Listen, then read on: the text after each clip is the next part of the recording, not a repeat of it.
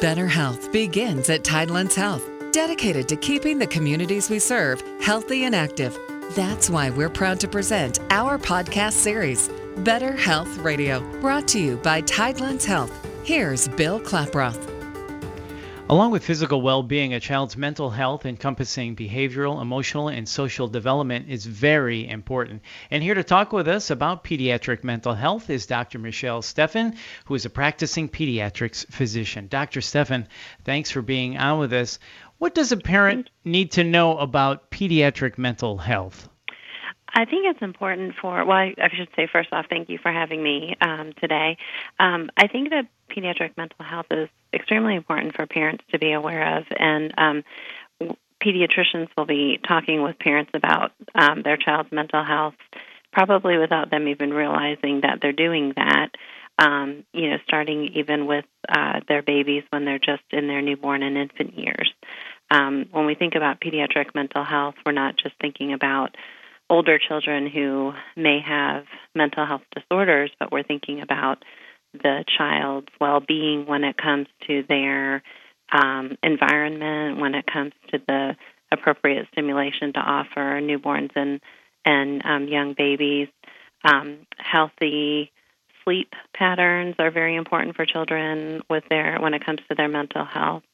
Healthy social relationships. So it's important to understand as parents that all of these recommendations that they're hearing from their pediatrician about healthy lifestyle will impact their child's mental health for many years down the road. So it starts early. You talked about as an infant this starts. What should a parent know about talking to their child as an infant? There's been quite a bit of research done in the past decade really looking at brain development in the first 3 years of life. And what we're finding out is that the brain development during that period of time is exponential. And if not encouraged and supported in the way that it should be, those are years that we never get back and we can't make up for once the children are older. So some of the things that we talk to parents about that are very important in the first few years of life is positive social interaction with babies, which typically will come in the form of lots of singing and talking with babies. There's certainly lots and lots of gadgets and toys on the market for young children to be exposed to, but nothing takes the place of positive social interaction with parents and caregivers, and then also hearing the spoken word, both in song and just in voice. So that communication early on is vitally important, that talking or even singing. So very important for parents to keep that line of verbal communication open, and that love and nurturing, right? All kind of goes together to build a healthy mental aspect in the child? It definitely does. And another very important activity to share with even newborn babies and then develop the regular part of your schedule with children is going to be sharing books as well. And, books for newborn babies and for children all the way up through adulthood are extremely important for their development. But certainly we're finding that introducing books early and consistently make a very significant difference for children when it comes to their development of speech and language and also their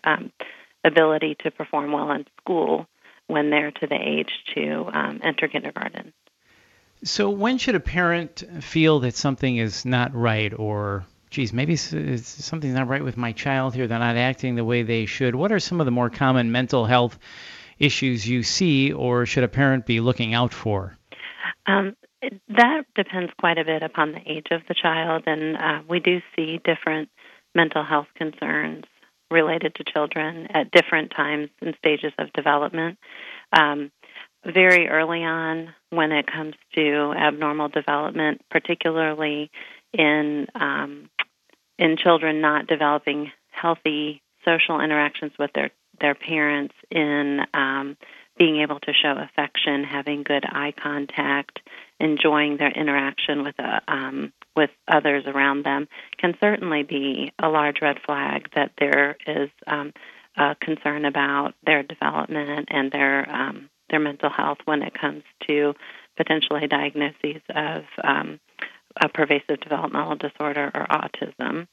There are children in the toddler years who also can develop some significant behavioral problems that cause a lot of stress for both the parent and the child. And I think we all can, those of us who are parents can remember the times that our toddlers have had tantrums. But if the tantrums are happening with such regularity that you're unable to even get out of your home or have a normal outing to a store or a restaurant, it is one of those situations where I think coming in and talking to your pediatrician can really help the family, to sort out if, is this something that we can help with parenting or parenting guidance, or could there be, something going on with the child that's causing them to have difficulty with their development and handling different types of environments. As the children get older and enter into school age, we do worry more about or see more anxiety that can pop up sometimes just with being away from the home, and also with some of the expectations of performing well in school and also in other extracurricular activities.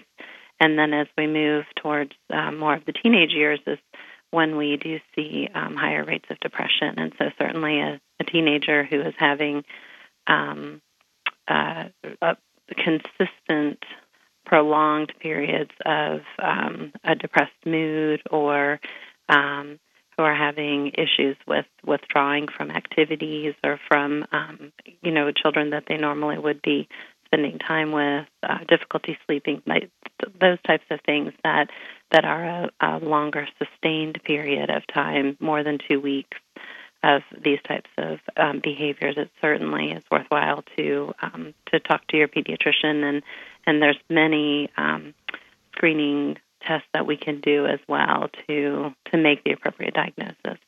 So it sounds like when the child's behavior, like you said, if it goes on for 2 weeks, it really starts affecting normal daily life. That's kind of the red flag parents should look out for? Absolutely. Everybody is going to have a bad day off and on, but it's the quality of life. Those are the children that really should be evaluated and look at what diagnosis may be appropriate, if any, and then certainly moving forward with a treatment plan. Well, Dr. Seven, there's so much to talk about when it comes to mental health. What is it that you'd like to say to parents right now? Is there a general overall message you want to say to parents right now about their child's mental health development? Absolutely. I think that as parents, one of the most important things that we should try to do with our children is keep the lines of communication open.